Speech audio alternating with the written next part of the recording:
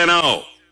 Let's go in-depth on Hawkeye Sports with the Des Moines Register. It's time for Hawk Central on 1460 KXNO. The man is right. It is time for Hawk Central right here, Des Moines Sports Station, 1460 KXNO, and now on 106.3 FM.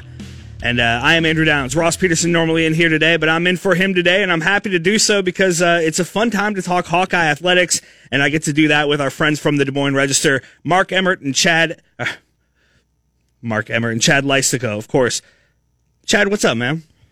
How you doing, Andrew? I was just thinking on the way in. I mean, it's you're a lifelong Hawkeye fan, right? Yeah. Yeah. I mean, I can't remember a time in the winter where it's been this year of plenty type of thing with women's basketball, wrestling, men's basketball. I mean, the 80s, I guess, but and football is coming off a 10-3 season. That's the thing, not in my lifetime that I can think of, or not in my time of, kind of being aware as a sports fan. You have the big bowl win, a 10-win season, a fun football season, and then it goes right into, an unexpectedly great basketball season, probably for both teams, unexpected. Yeah, right. And then, maybe a national championship on the horizon for wrestling. We'll see. I'm going to need you to back me off a little bit because as a novice wrestling fan, that's like where my expectation is. And I know that may be ridiculous. We'll find out a lot Friday night, and we'll talk more about that in our final segment as Cody Goodwin joins us in studio here to talk about that meet coming up Friday night and a lot more with wrestling.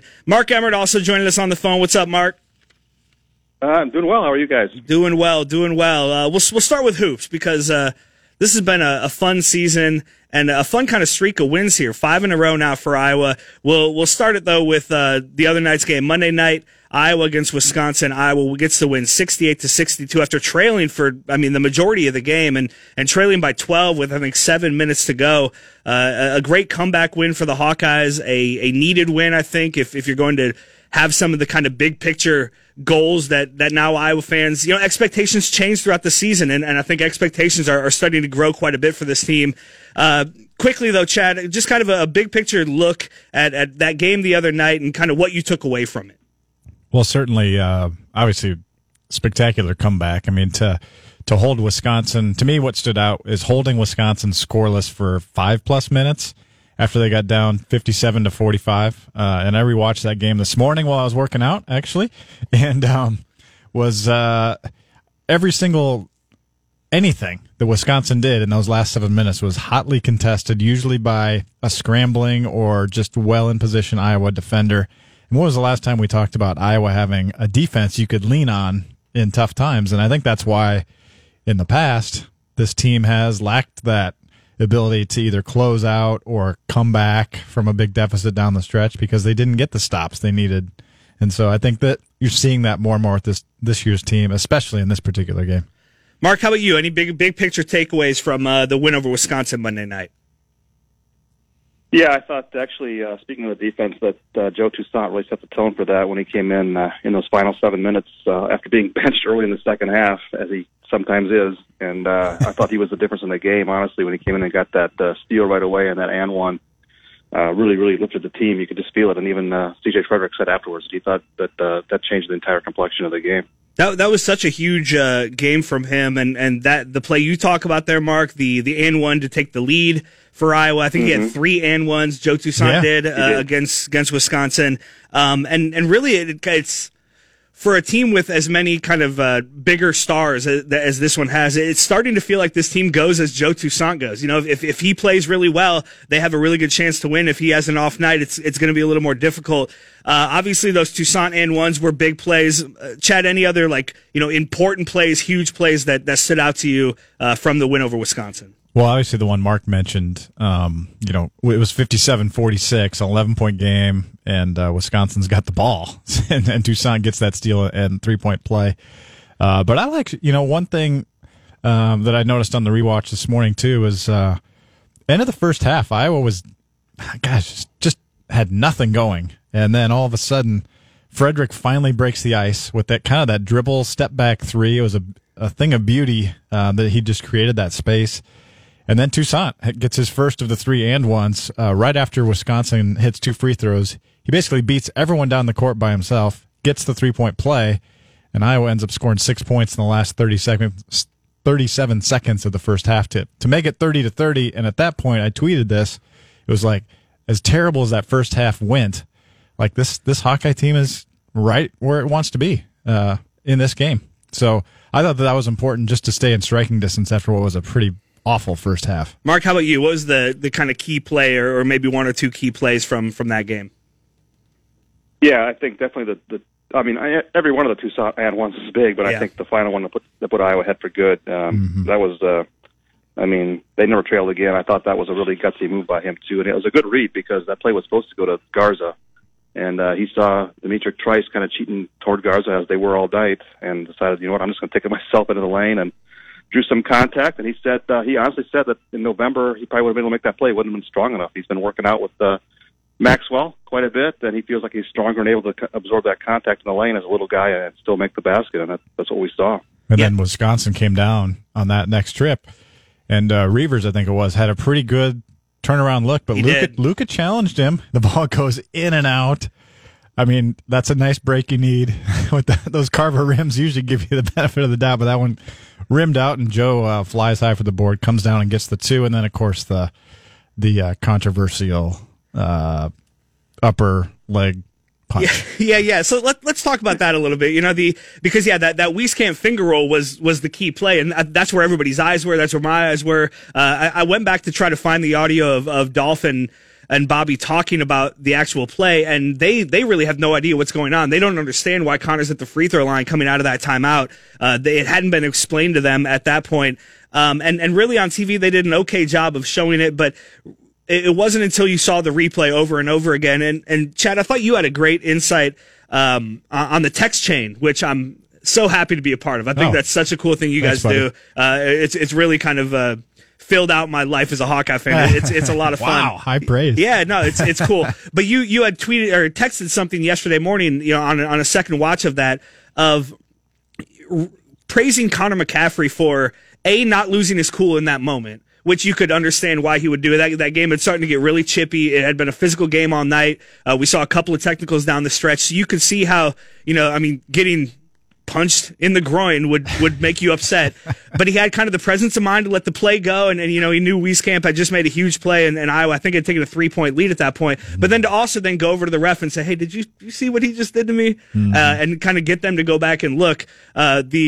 The basketball IQ we're seeing from Connor on and off the court at this point is pretty remarkable. Yeah, I appreciate you pointing that out. And the other thing, that's kind of interesting about that sequence is, the game was continuing at that point. Yeah. And Greg Gard, when they get down court, calls the timeout. If he doesn't call timeout there, that play probably goes on and never gets looked at. Because they called the timeout, Iowa, the refs look at it, everyone's confused for 2.5 minutes, and then Iowa gets a free throw and the ball. I think Garza made one of two after that, and then Iowa gets another stop. And then Connor made another two. So, really, that ends up being a 4-point trip for Iowa. Instead of Wisconsin having the ball and a chance to tie. So, right. Huge turning point. That's all on Connor, in a way, just for keeping his cool, and also Greg Gard for giving Iowa the stoppage. And then did you get any insight as to what the technical on Garza was then a few plays later? Mark, did they talk about that at all in the post game? I posted a video on Twitter. You could see Pritzl, it looks like he says something to Garza as Garza's laying on the ground. He got knocked down in the lane. Looks like he says something to Garza, and Garza gets up quickly and kind of goes after him. Did they talk about that after the game? Yeah, it was Garza said something that he shouldn't have, and that he regretted. He admitted that he was wrong there. But obviously Pritzl had said something to him earlier, but I'm sure the refs didn't hear that part of it. And then, of course, it was probably the part where Luka looked like he was about to charge into their huddle, and I think he would not have. I think cooler heads prevailed, but he said in the moment he got a little lost his composure and said it won't happen again. But so that technical was deserved. He did admit that. Well, go ahead. No, don't you think also the refs were probably cognizant of what had happened, 30 seconds earlier, and probably felt like if we don't give them a T here, right, it's probably, one-sided one way or the other. So I was wondering if Wisconsin was going to get the ball, because I was watching on TV. I was at home for the game. And, if they had, and the guy made both free throws, they would have, but they didn't get the ball. Right. So the difference was the one on Connor was a flagrant one, so that's shots and the ball. Yeah, I was concerned about that too. You're right, because they could have easily, it was a 5-point game, I think, at that point, and it was like, oh my God, they could tie this thing up. We're talking about Luka Garza, and it's funny. It seems like every conversation I have about Iowa basketball, we just kind of take him for granted at this point. You just expect him to do what he does each and every night. Mark, you even tweeted something. I retweeted you at halftime, because at halftime I'm sitting there like, man, Garza's having a terrible game. He can't make any of these shots. He's having a lot of trouble. And then you tweet that he had 9 points and 8 rebounds. Like, oh, okay, he's almost got a double-double in a Big Ten game. It's just something that we're just expecting. It felt like he had kind of an off night against Wisconsin, and he comes away with 21 and 18. Playing like maybe the best big man in the country. Did he have an off night? Can we expect an off night, I guess, from Luka Garza at all? Because at this point, it doesn't seem like he's capable of that, Mark. Yeah, no, that was an off night. He even called it that. It's funny that we're saying this, because I think that was his exact words when I talked to him. I said, yeah, that was an off night for me. My teammates had to help me out. But he had 6 offensive rebounds. He's going to the glass. I think the thing was he had 3 turnovers in the first half, 4 for the game. That's kind of unlike him this year. And obviously 6 of 17 from the field. He missed both of his 3-pointers, missed 4 free throws again. So that's still kind of an issue there lingering for him. So he played 37 minutes, 21 and 18, as you mentioned. Definitely they didn't win the game without him. He was huge. They were double and triple team on him. He got all the attention. And I think, he's not going to have an off night. That's just what we learned. His worst game was that game against San Diego State where he got a little foul trouble, and I think he had 9 and 8 in that game. So he's going to be a double-double guy pretty much night in and night out. I think that's been established already. As we move now through the rest of the Big Ten season, Chad, and I know we're going to talk a lot in the next segment about these next few games, but as Iowa moves through a second time through the league, should we be worried at all that teams are going to figure out Luka Garza or figure out a way to kind of mitigate his stuff and hopefully keep Iowa shooting poorly on the outside? Mm-hmm. Is there anything these teams can do to affect Garza? Well, I think Wisconsin kind of simulated a little bit of what Nebraska did, where they're just going to attack Garza and make sure he doesn't beat them, although it didn't. Just like with Nebraska, he ends up getting 18 rebounds or whatever it was, big double-double game. But so I think you may see that more and more and just say our best chance is still to hope that Iowa does not have a hot night from outside. Now, obviously, with Frederick in the fold, they have a better chance of doing that. But, they were, 3 for 20 the other night. So that is probably the best strategy. But he cannot be stopped one-on-one. I think we've made that clear. Although this game Thursday at Maryland, they probably have maybe the type of defenders that could stop him or come as close to stopping him as possible. I think he had 21 against Maryland last time anyway. So, yep. In other words, end of conversation is he's tough to stop one-on-one. Can't be stopped one-on-one. It'll be interesting to see what teams do as Iowa moves through the schedule a second time. You talk about C.J. Frederick. It's kind of incredible. A couple of weeks ago, we're worried that he may not play the rest of the season. Fran had said a couple of things in a couple of media availabilities about possibly shutting it down, and it didn't look good. And then all of a sudden, he has that Monday teleconference. Hey, he might play tomorrow night, and he's played every game since, and been a big. I think one of the big plays, at least for me, the other night was that later 3 that he hit. I think it cut the lead to 3. It was part of that it ended up being I think a 12-0 Iowa run, but it was a 9-0 run at that point. It really got the crowd into it. I woke up my kids. I screamed when he hit that 3. It's just been fun to watch him. Mark, I guess is that injury still lingering? It felt like such a big deal, and now 2 weeks later, it feels like it's not something we're talking about. No, he said he doesn't feel any pain. The last time I talked to him about it, obviously it's something that they're probably concerned could come back, but I think that they've got those orthotics in his shoes. That's really helping him, and I think also, obviously they're not, having a heavy workload for him during practices. Now, I will say this, it's definitely helped Iowa that these 3 home games they had were 5 days apart each. So they had 3 games in 15 days. Now we're going to do a stretch where they're playing every 3 days now for a while here. So we'll see what impact that has. I think that they even underrated how important that was for Iowa to win those 3 home games, that they've had a lot of rest in between. And they've trailed in the second half of each of those 3 games, too. So I think we should probably tap the brakes a little bit here. That's not a great formula for long-term success. They can't be doing that every game and expect to be coming back, but it has worked for them so far, and I think it shows really the mental toughness of this team, maybe more so than any recent Iowa team that I can remember.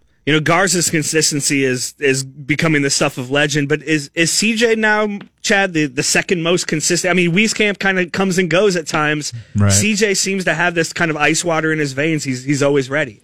Yeah, I was interested to get your take on this too, because I was having a conversation in the office yesterday about this. Frederick is you can rely almost on him more than Wieskamp, and that's not a knock on Wieskamp, No. but Wieskamp is capable of 26 or going 1 for 10 from 3 in a game. At least that's been the track record this year. So yeah, I kind of think he is. He is that steady guy, and I think it helps him that he doesn't have to be Joe Wieskamp right now, Yes. because Joe has to be Joe for this team to win and do a little bit of everything. And Frederick just has to be CJ right now. He's your third option scoring. I talked to Sherman Dillard before one of the games a while back, and he said he and Joe Wieskamp have such a similar mindset of just all business, but really know the game of basketball.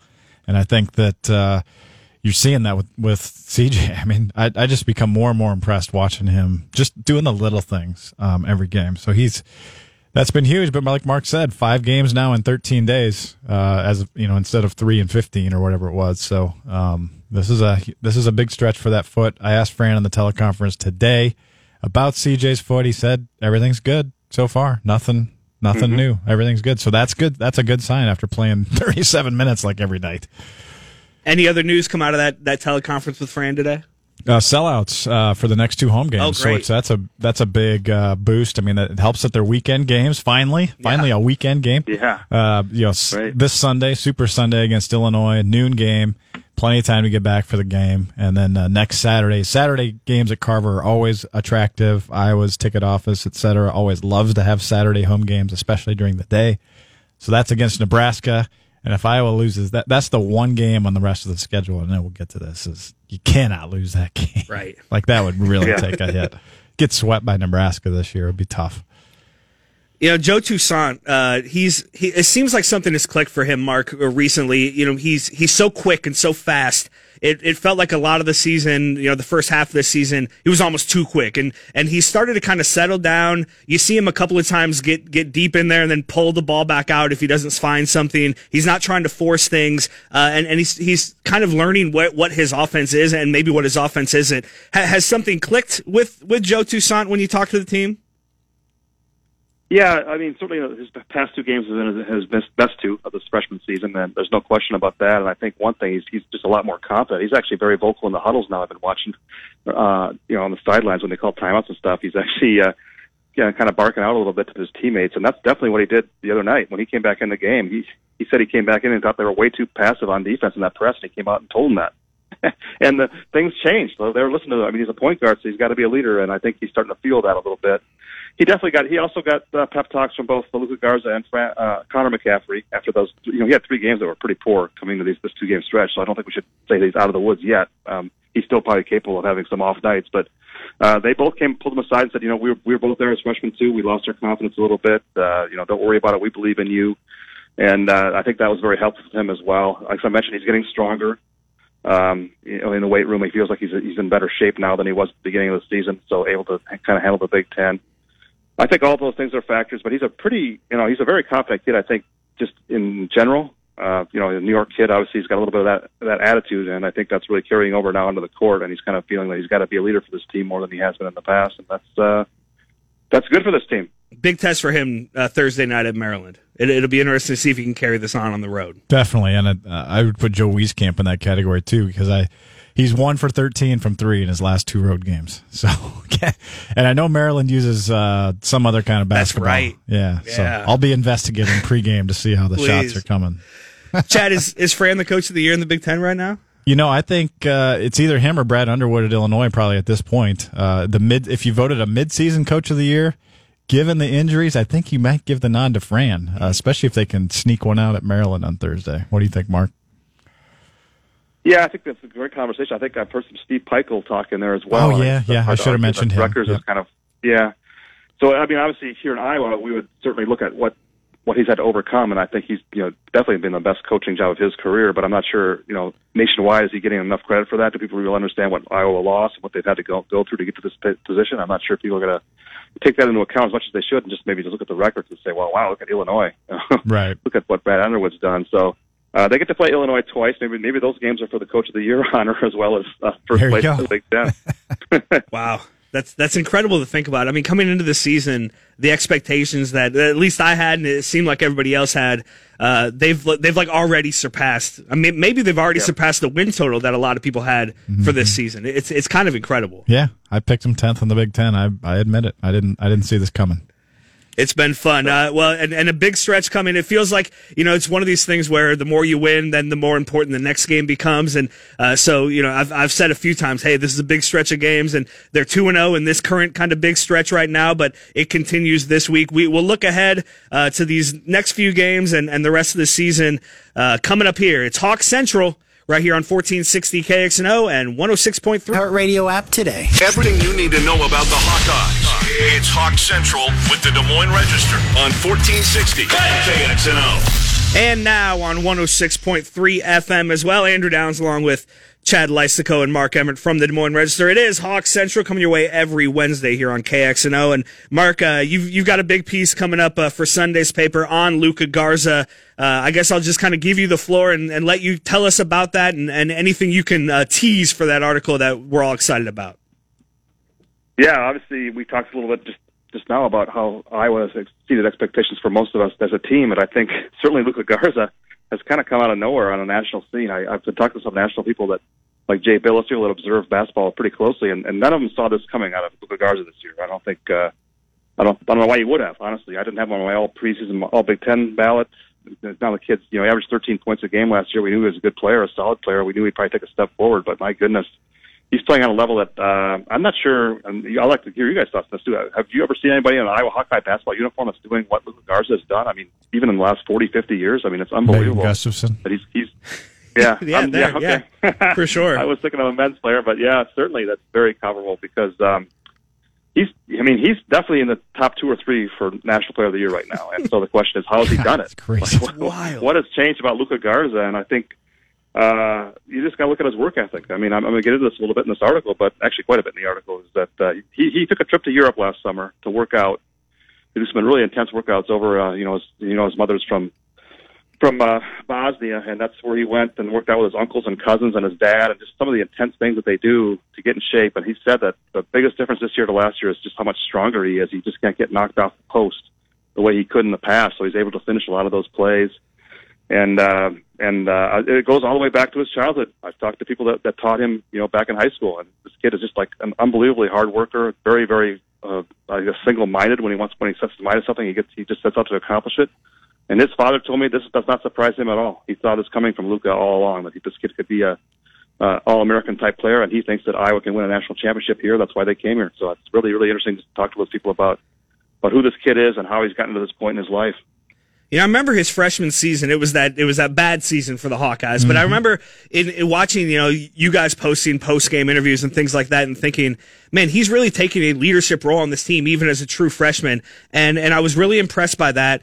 He took a step in his game from his freshman to sophomore year. I expected another step. I didn't expect a leap. I didn't expect, right. And really, who could have expected this ever from Luka Garza? Yeah, right. And, that makes me think back to the offseason that year when we didn't know if Tyler Cook was going to stay or go. And I remember writing a column based on some good information that the team was more than happy if Tyler left to build around Luka Garza because they saw some of this coming too.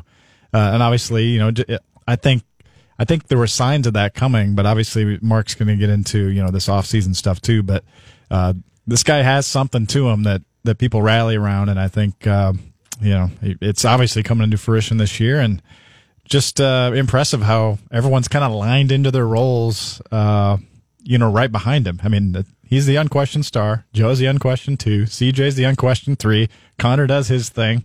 Joe T does his. Ryan Kriener's the bench guy. And then you got Bakari and Cordell, and that's it. So, yeah, and the 8-man rotation is really you would think it would hamstring McCaffrey, who has liked bigger rotations. He has no than choice that. now. But he has no choice, and exactly, it seems to be working. You wonder if this will change his philosophy at all moving forward. Probably not. Probably not. I'm going to say no. But it is interesting because it's really 6 guys, and you hope you get what you get from Evelyn and Pemsl. You get some tough minutes from those guys and some good defense from Pemsl, that sort of a thing. But you really have 6 guys that you're relying on, and while that feels tenuous, you're an injury away from this whole thing falling apart, it also feels repeatable and sustainable. It doesn't feel like anything is happening. I mean, the Garza thing, the way he's playing, but at this point, it's not a fluke. It's just what he does. This feels like a sustainable thing for this team moving forward. And I think that's, at least for me as a fan, that's what has me most excited about, the rest of this regular season and then heading into March Madness and, what could happen for this team. How far could they go? Because they're just it feels like this is the way they're going to play every night. Yeah, and I think we're going to find out, like I said, there's 5 games in 13 days right now where it's all game, 2 days, game, 2 days, game, 2 days. And I asked Fran today, what is their scheduled day off this week? And he said, because they have to have one a week. He said they don't have one this week. They're going to bank it or move it around. So, because they can't really afford to take a day off this week. So this is going to be a grind that's going to test that 8-man rotation or 6-man rotation. I mean, Pemsl didn't even play in the second half the other night. So, right. It's actually getting slimmer by the minute. It would be nice to have a comfortable win at some point where you could rest guys, but don't really see that coming this week. No, you don't, because at Maryland and then home against Illinois. Then you follow that up with at Purdue, home against Nebraska. So of the 5 games in 13 days, you already got the win against Wisconsin. You feel like if you're going to compete for, I stop myself before I even say some of these things, right? Compete for a Big Ten regular season title. Even compete for maybe like a top 3 in the Big Ten. It feels like you're going to have to rattle off 3 of these next 4 at least. I'd say 3. Yeah, if they can get one, I'd say 3-1 would be outstanding as the next 4. What do you think, Mark? I mean, even 2-2 Absolutely. might be okay. Yeah, you almost got to protect home. They almost got to go 10-0 at home. Yeah, and Illinois is going to be the toughest of the rest of the year. Like if you look at the Iowa's remaining home schedule, it does get a little, by record, easier down the stretch because you get I think Nebraska, Ohio State, Purdue, and Penn State. So those are not teams right now in the upper tier. So that's a lot to ask to go 10-0 at Carver, but then you steal even 3. 2 more. You got Northwestern already. Steal 2 more. You're 13-7. I think that gets you the double bye. And that's a key, I think. Which has never happened under McCaffrey, ever. And that maybe should be the kind of short-term goal for this team. Don't you think getting that top 4, get that double bye? I think that would be a good thing to think about as a fan, and maybe not the seed in the NCAA, because then everything else will take care of itself. Yeah, because that's kind of where we are now. For a long time in this season, it was, hey, I think they could play themselves onto the bubble. Okay, now I think they can play themselves into the tournament. Well, now I think every reasonable fan expects an NCAA tournament appearance, and so now we're going to start talking about, all right, how high can the seed get? How where can they get to? I know the net rankings have been a little lower than the Sagarin and the Ken Pom and some of those things throughout the season. Is it time to start talking about NCAA seeding for this team, Mark? Sure. Don't we talk about that year round? That's true. Why would we stop now? Right? Yeah, no, I think, definitely that's what hurt that team last year. I think Chad and I talked about at length. They went on that late swoon and ended up with a 10 seed when they could have been a 5, going into that last stretch. And that was a huge difference, obviously. And I think this team definitely wants to be a top 4 seed in the NCAA tournament, and there's no reason not to aim for that. Yeah, even a 5. I think top 5 seed. I know that's a high goal, but if you can get to the 5, even 6, because 6 is so much easier than 7 or 10. The 7 is so... Because if you get the 6, you're probably not in a hostile home court for the 3. Usually you would get against a 2. Iowa's run into that several times in the past. Gonzaga, Villanova were basically road games, as 7s. And then last year they almost pulled it off against Tennessee. But, yeah, top. But, if they lose to Maryland tomorrow, they're 5th in the Big Ten. So they're not even in the double bye position. That's as good a year as this has been already. It's so bunched up that the top 10 of the Big Ten right now, you lose a couple of these games and you kind of free fall through the standings. Yeah, exactly. And they could be in 8 at the Big Ten tournament. So there's a long way to go. And a lot of fun basketball to come. I know, Chad, you'll be at Maryland. Everybody can follow his coverage at Des Moines Register and on Twitter with Chad as Iowa goes. Wrapping up here in this segment before we move on to wrestling, because I know that's a big thing. We got Cody Goodwin here. We'd be remiss if we didn't mention the Iowa women at this point. 31 in a row at Carver Hawkeye Arena. They retired Megan Gustafson's jersey Sunday. Another win 17-3 on the season, number one in the Big Ten right now. After losing the National Player of the Year and everybody waiting for Caitlin Clark to come next year, you lost a couple other seniors off that team last year. You lose that game early to Northern Iowa, and everybody starts thinking, this is going to be a tough year, a rebuilding year for Lisa Bluter. And they're rolling right now. It's kind of amazing how well they're playing. I don't want to dive into this too much, but you got to mention how good this now 18th ranked Iowa women's basketball team has been playing. Yeah, I'll jump in if Mark wants to add any, he can. But I know that Kathleen Doyle is probably playing like Big Ten Player of the Year right now. Yeah. That'd be amazing if Iowa had back-to-back Big Ten Player of the Year and women's and men's and women's in the same season. Yeah, right. It's a 14-team league where Maryland has historically, since they've joined, been the dominant program in the Big Ten, and I think you'd have to say, could Iowa possibly be on the verge of becoming that top program in the Big Ten? I mean, certainly they proved it last year. They've already beaten Maryland this year. They've beaten, they took down Rutgers in the past, and so it's going to be interesting. They have a key injury right now with Monica Cisnano, with a serious ankle injury the other day, and she's their Megan Gustafson successor. So we'll see how it goes. Long way to go for the women. I don't feel actually as confident necessarily of them maintaining this, just because they're so inexperienced outside of the two guards. So it's fun though. It's fun. They get great crowds. They do. I mean, passionate crowds. Yeah, they had 13,000 the other day. That's really cool. Yeah, really cool. Mark, anything you wanted to add here before we let you go and bring Cody on? Well, just in the women's game, obviously they have great momentum. You mentioned the big recruit they got coming in next year, so I think Chad's right. This is definitely sustainable for them. Fantastic. All right, Mark, we're going to let you go. When we come back here on Hawk Central, we're going to talk wrestling. It's Iowa Penn State Friday in a sold-out Carver Hawkeye Arena, and then some big news for the Iowa wrestling program coming out yesterday. I saw Chad broke that. We'll talk about that and more with Cody Goodwin. This is Hawk Central with the Des Moines Register, and this is 1460 KXNO, and now on 106.3 to Set the Hook. Everything you need to know about the Hawkeyes. It's Hawk Central with the Des Moines Register on 1460 KXNO. And now on 106.3 FM, I am Andrew Downs, along with our friends from the Des Moines Register, Chad Lysico hanging out with me here for this final segment. And we've let Mark Emmert go because we got Cody Goodwin in the studio. What's up, Cody? I'm doing good. We still got to work on Mark becoming a wrestling fan, Chad. That's been a couple years in the making. I don't know if we've made any progress. No progress. No progress at all. I'm a wrestling fan, and I'm into it this year more than ever. But I'm certainly a novice, especially compared to the two of you. And Chad, I know you're getting more and more into it, so that's been kind of fun.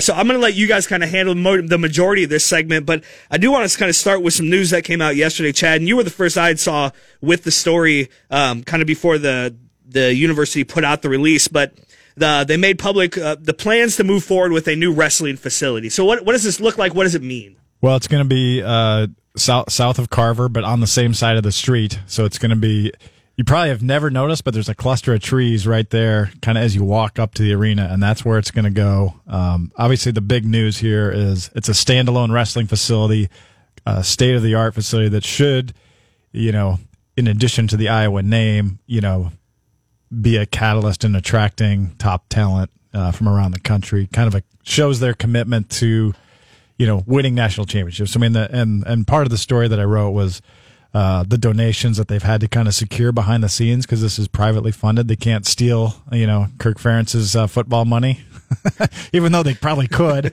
take $5 million here or there. Right. But they have to raise it all themselves, and they've gotten some really big donations from some really passionate Iowa wrestling fans that want to see Iowa be, this next decade be Iowa dominated, not Penn State dominated. Yeah, Cody, does this put Iowa in a position to kind of make that sort of move? I know, new wrestling room, new locker rooms, new strength and conditioning program, a hall of champions, all that kind of stuff. Like, how does this take the program to another level in your mind? Yeah, it's going to be a wicked recruiting tool. And, I know you don't follow wrestling probably as closely as I do, but, Chad's kind of clued into this a little bit. There's a little bit of a facilities arms race going on in college wrestling right now. Ohio State just built a brand new state-of-the-art facility that's shared by both wrestling and volleyball, but it's a huge thing for wrestling. Michigan just recently made some wicked new additions. Minnesota recently just opened a brand new wrestling facility. And so this is kind of Iowa's turn to say, hey, we still have the backers here to produce a brand new facility. And the last time they upgraded the Dan Gable Wrestling Complex would have been, 2011, 2012? Yeah, I mean, I don't even know. it is outdated. I mean, even though it's a good quality wrestling facility, but compared to what Cody's describing, and I know Oklahoma State's, trying to build a $40 million facility, this is more in the $20 million range. Like you said, I mean, everyone's trying to get ahead here, and I think Iowa wants to kind of keep its place. Yeah, so it's going to be huge for. I mean, this is going to be a lasting impact for the program. Definitely a good thing. Iowa, kind of keeping up with the Joneses as far as facilities and trying to keep up with Penn State right now as far as this season. Again, kind of a novice guy here, but at this point, I'm expecting a national championship. I know that may be ridiculous. I guess, is that ridiculous is maybe the first question. I don't think that's ridiculous this year. This team, we kind of knew coming into this season that this Iowa team had the firepower, had the talent, had the overall depth that, if they were going to get it done, this is probably their best shot since the 2014-15 season. And it's been a decade since they last won. So I don't think it's unrealistic to expect that. And to this point in the season, they haven't shown anything that suggests that they can't win it. But this Friday's duel, I think we're going to learn a lot more than maybe we have in the previous 8 duels combined. It's going to be a lot of fun. So is this then sustainable? Or is this just an up year for Iowa, a down year for Penn State, relatively speaking, and this is kind of the year Iowa needs to strike while the iron is hot? Or is this, has this program elevated to the Penn State level? I think there's a little bit of a combination here. I think when Chad and I were at Media Day back in late October, early November, I described it as the championship window is open, and it's a combination of Iowa piecing together a lineup and a roster that is maybe the best since that 2010 team. I mean, that team put 5 wrestlers in the finals. They won 3 champs. They finished with 8 total All-Americans and scored 134 points at the NCAA championships. This team has the capability to do that or even surpass that, which would be incredible on a number of different levels. I mean, currently all 10 of the presumed starters are ranked in the top 10, I think even in the top 8 at their respective weights. Yeah, top 8. And only one team in NCAA history has finished the year with 10 All-Americans. That was Minnesota in 2001. And they didn't have a finalist. Yeah, that's the kind of potential we're talking about with this Iowa wrestling team. Now, of course, Penn State's been able to rattle off 8 titles in the last 9 years because they've had some generational type talents, right? And some of those guys over the years have finally graduated. So it's probably a combination of Iowa going up, Penn State maybe coming back to the pack a little bit. But yeah, I mean, this is a really good Hawkeye team, and I really hope people have enjoyed watching them so far this season, because this is one of the best teams they've maybe ever had. How important is this season for Tom Brands right now, then? Oh, I mean, it's to me the next 2 months are heavily on his shoulders. I mean, how he manages this all, he's got to kind of manage every guy in the room, make sure they're staying healthy, doing everything right. All these guys are really good character kids, and that helps a ton. I mean, that's a huge centerpiece really of this program. And so, but like Cody said, I mean, let's boil down this Penn State duel Friday night, 8:00 BTN. I mean, there's 10 bouts there. I think we talked about it, Cody. 3 probably, what would you say? Yeah, I think Iowa's looking favorite, at it, 1 in Penn State's and 6 toss-ups. Yeah, I think Close looking at it on paper, you've probably got 3 weights where Iowa's the favorite. 125, obviously, with Spencer Lee, because he's always going to be the favorite. I think you give Iowa the edge at heavyweight with redshirt freshman Tony Cassiope. It looks like he's expected to wrestle true freshman Seth Nevels from Penn State. And then I think you give Iowa the favorite at 157. Caleb Young, I think he's going to wrestle Bo Pfeiffer. Although it looks like Brady Berge, who's a pretty talented wrestler, was listed on the probables for Penn State. And that guy is, he's an All-American threat this year at 157. And I think that might change the way people look at that match if he were to take the mat. You give Penn State, I think, the odd at the favorite at 141. That's Nick Lee, a returning All-American. He's a national title threat this year, and Iowa's not going to have Max Murin, who's kind of their number 1 guy at 41 on Friday. Carter Happel's going to get the nod again. Tom Brand said that this week. So you look at those 4 matches, and if you assign points to them based on results that we think they're going to get, you give Iowa the edge 11-4. The rest of this duel, I think, is going to come down to the other 6 weights. And you can make arguments that Iowa's favored at some of these weights. You can make arguments that Penn State's favored at some of these weights. But, I mean, you get Iowa and Penn State in the same building. It's a sold-out crowd. Anything is going to happen on Friday night. And that's why it's going to come down to these 6 weights. How are they decided? How do they unfold? That's what's going to decide this duel for either side. Well, let's go through those 6 weights then. We'll just start. I'll throw it out to you guys. Give me a minute or so on each one. What's going to happen at 133? So that's Austin DeSanto, Iowa's returning. After Spencer Lee's first period tech fall. Okay. Because he has a tendency to do that. Go ahead, Cody. So yeah, no, Austin DeSanto, 133, returning All-American for Iowa. He's going to have Roman Bravo Young, who's another returning All-American. He's a true sophomore. for Penn State. Really talented. It looks like he's upped his game a little bit here, and I'm very intrigued to kind of see what happens. We know DeSanto has that high motor, high pace. He tends to go. But Roman Bravo Young, he's slick. He's got he's got really nice techniques from his feet. He's shown that he's, pretty strong on top. DeSanto beat him twice last year, so this is one of those weights you could probably argue that Iowa's favored. But the way Roman Bravo Young has looked this year, you never know what's going to happen. So I'm really looking forward to this matchup. And, if they start at 25, it's going to be a really exciting one. We don't know where they're going to start, but man, DeSanto, those two guys are just so much fun to watch, Lee and DeSanto. But this is 2 versus 4. Yeah. So this is definitely a marquee matchup. How about 149? 149, that's Pat Lugo. This is another way you could probably argue Iowa's favored against Jared Verkleeren, who I'm assuming he's going to get the nod for Penn State. Lugo has looked tremendous this year. I know Chad was at the Ohio State duel with me on Friday, and him and I were talking about Lugo, who his next win is going to be his 100th career victory, and 149 is a weight where there's probably 4, 5, 6 guys that could win that weight come March. It's just who shows up with the best version of themselves in March, right? And you can throw Lugo into that mix, and I think you could throw Jared Verkleeren in the mix to perhaps be a dark horse All-American contender this year. I think he's got that kind of talent. I don't know that he's tapped into it yet this year. But yeah, I'm looking forward to this one. I think this is one Lugo needs to win, and if he gets on his horse early, this could potentially be a major decision for Iowa, but Lugo's style also kind of lends itself to slow, grinded out matches, so this is an important one for the Hawkeyes. No Zay and Rutherford, that's my takeaway. At 149 for Penn State. 165 pounds, Cody. This is one of the marquee matchups, and I know you could probably pencil all 10 in as marquee matchups for this duel, right? But this is, number 1 Vincenzo Joseph from Penn State, who's a 3-time NCAA finalist, 2-time champ, against Alex Marinelli, who's number 2 ranked, one of the 1 versus 2 matchups. Marinelli has beaten Vincenzo Joseph twice, but Joseph has had the better NCAA tournaments come March the last couple of years. So this is another huge swing match that's going to, not only help decide the duel, but in a way it's going to help set the tone for this duel, depending on where it falls in the order of things. So interested to see where this duel starts. It started with Marinelli the other night, but when do they determine that? Right after weigh-ins. They either flip a coin, or I forget what the exact process is, but I'm banking on us starting at 25 because Tom Brands and Cale Sanderson, Penn State's coach, they're pretty traditional guys, so it wouldn't shock me if they start at 25. I think that's good for Iowa. Yeah, Spencer out there. Absolutely. Yeah, but I mean, hey, Cale might want to do a little bit of gamesmanship and start it somewhere else, so as not. That's what I mean. Yeah. So. Well, you talk about the 1 versus 2 matchup, another one of those at 174. I'm very intrigued by this one, just because these two guys have never met before. Mark Hall, Penn State, another 3-time NCAA finalist. He was a champ as a true freshman, number 1 ranked this year. Michael Kemmerer, number 2 ranked. He's looked very, very good in the bump up to 174. He missed all of last season with an injury, so we finally get to see him at his new weight this year, and he looks fabulous. But I think this is going to be, it's going to be a tremendous test. Kemmerer has passed all the tests to this point. He's beaten a handful of previous All-Americans, a lot of really tough wrestlers on his way here. But Mark Hall is Mark Hall, man. This dude's a gamer. This guy knows how to win.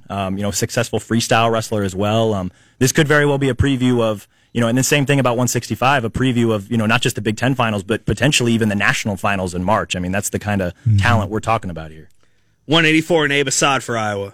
I like this matchup a lot, and I think this is one of those sneaky good matchups that could also decide I keep saying that about these matchups, right? But this is a battle of 2 true freshmen. Abe Assad, really credentialed freestyle wrestler, has looked great as a true freshman for the Hawkeyes this year. He's won, all 4 matches since they yanked his red shirt. Yep. And he's going to get Aaron Brooks, who is, just as talented, just as credentialed of a freestyle wrestler. I know he was dealing with a little bit of an injury in December, but the couple matches I've been able to see him since, he looks very, very good. This is, kind of a clash of styles. Abe is kind of stocky, and he likes to force his underhooks and kind of wrestle you in a phone booth, right? Aaron Brooks is a little bit longer, a little bit lankier, maybe a little bit quicker.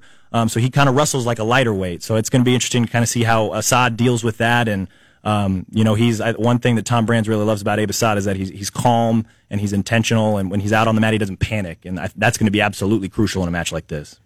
Finally, 197. Another very intriguing matchup. This is a matchup of 2 returning All-Americans. Jacob Warner was an All-American last year. Shakur Rashid for Penn State, who bumped up from 184. He was the 2 seed going into the national tournament last year at 84, and now he's up at 97, where he was an All-American 2 years ago at this weight.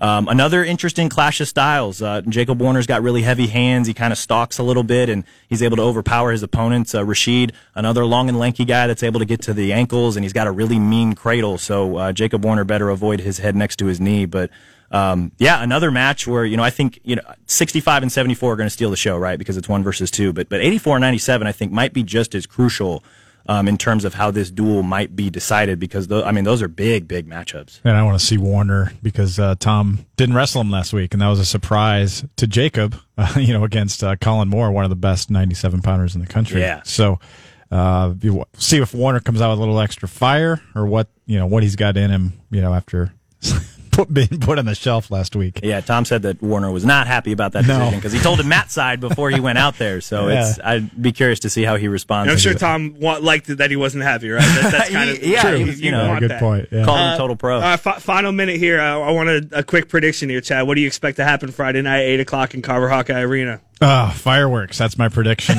Bunch of fireworks. If there's got to be something DeSanto does, And is this the first time Spencer Lee's wrestled Penn State here? Yes. Yeah. Yes. So he hasn't, he has never faced Penn State in a Carver. So it's just good. The atmosphere is going to be amazing. I'm going to predict Iowa wins 7 out of 10. Cody?